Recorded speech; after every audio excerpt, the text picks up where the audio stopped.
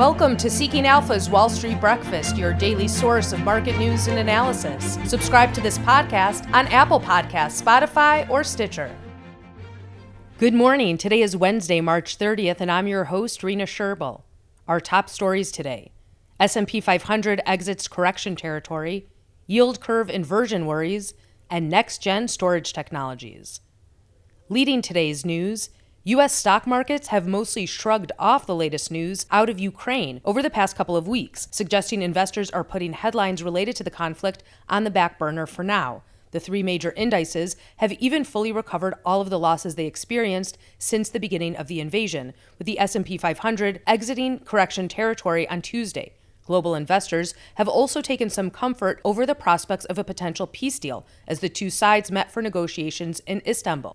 Russia has pledged to reduce military activity in some places in Ukraine, though President Vladimir Zelensky responded that Ukrainians are not naive people. Remember that Russia announced it would return its troops back to base following military exercises in neighboring Belarus just before launching an all-out invasion of the country on February 24th. In terms of a political settlement, Ukraine said it would agree not to join a military alliance or host foreign troops, but would rather demand security guarantees similar to NATO's collective defense clause known as Article 5. In turn, Moscow would not oppose Ukraine joining the EU.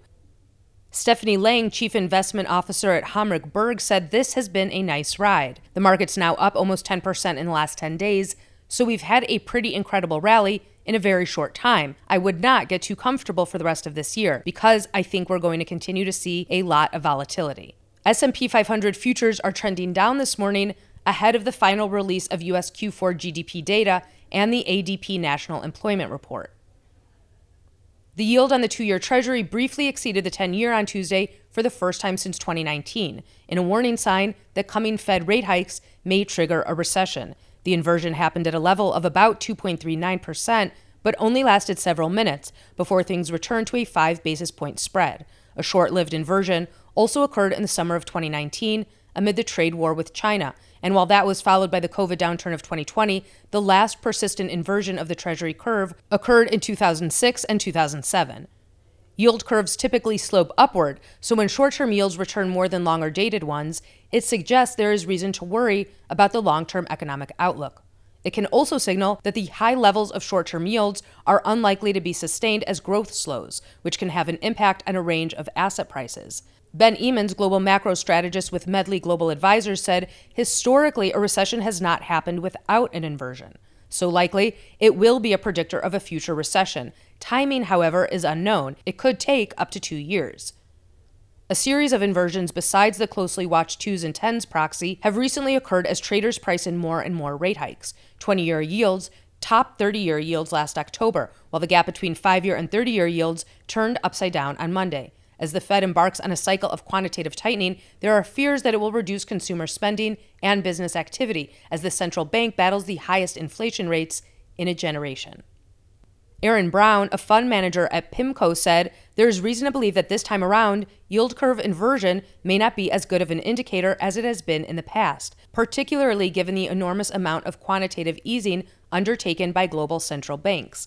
Fed Chair Jerome Powell also said last week that he's paying more attention to the first 18 months of the yield curve rather than anything that goes on afterwards. The inversion could also be more of a blip than a lasting trend, and in fact, the curve steepened overnight with the 2-year and 10-year yields at 2.30% and 2.37%, respectively.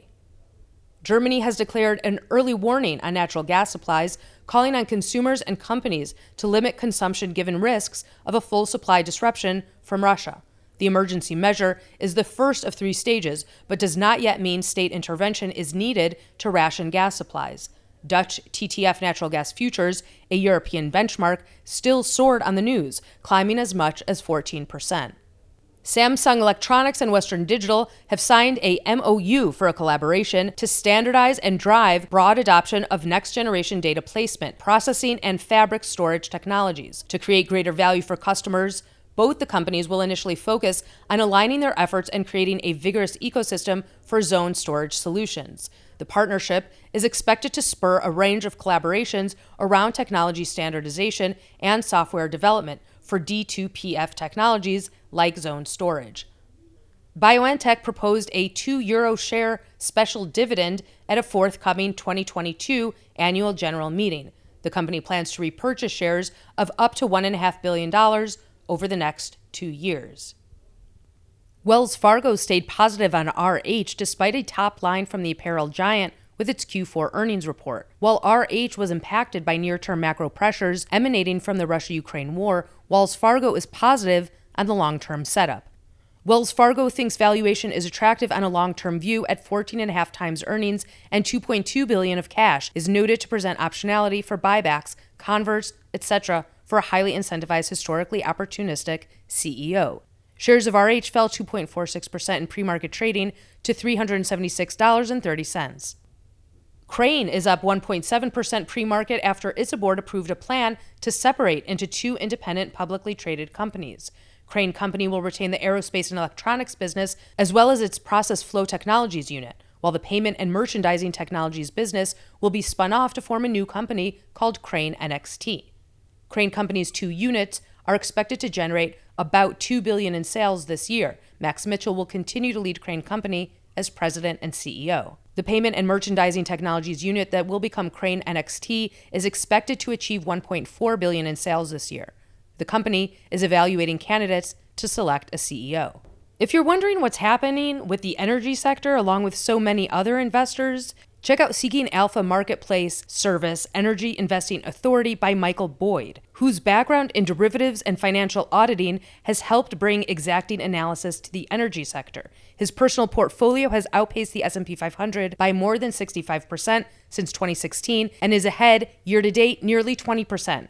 Check out what he thinks about energy stocks on his Energy Investing Authority marketplace service. As of 6:20 a.m. today, global markets are mixed. U.S. futures, S&P 500 is down 0.4%, as is NASDAQ. The Dow is down 0.3%. Crude is up 2.2%. Gold is up 0.5%. Bitcoin is down 0.8%. The 10-year Treasury yield is unchanged at 2.4%. Look for GDP Q4 report at 8:30 a.m. Eastern and the EIA Petroleum Inventories report at 10:30 a.m. Eastern. That concludes today's Wall Street Breakfast. Thank you for listening. For the best investment analysis and news on the web, go to seekingalpha.com. Subscribe to this podcast on Apple Podcasts, Spotify, or Stitcher. You can sign up for our other podcasts, the Cannabis Investing Podcast and Marketplace Roundtable Podcast, on those platforms as well. Have a wonderful day.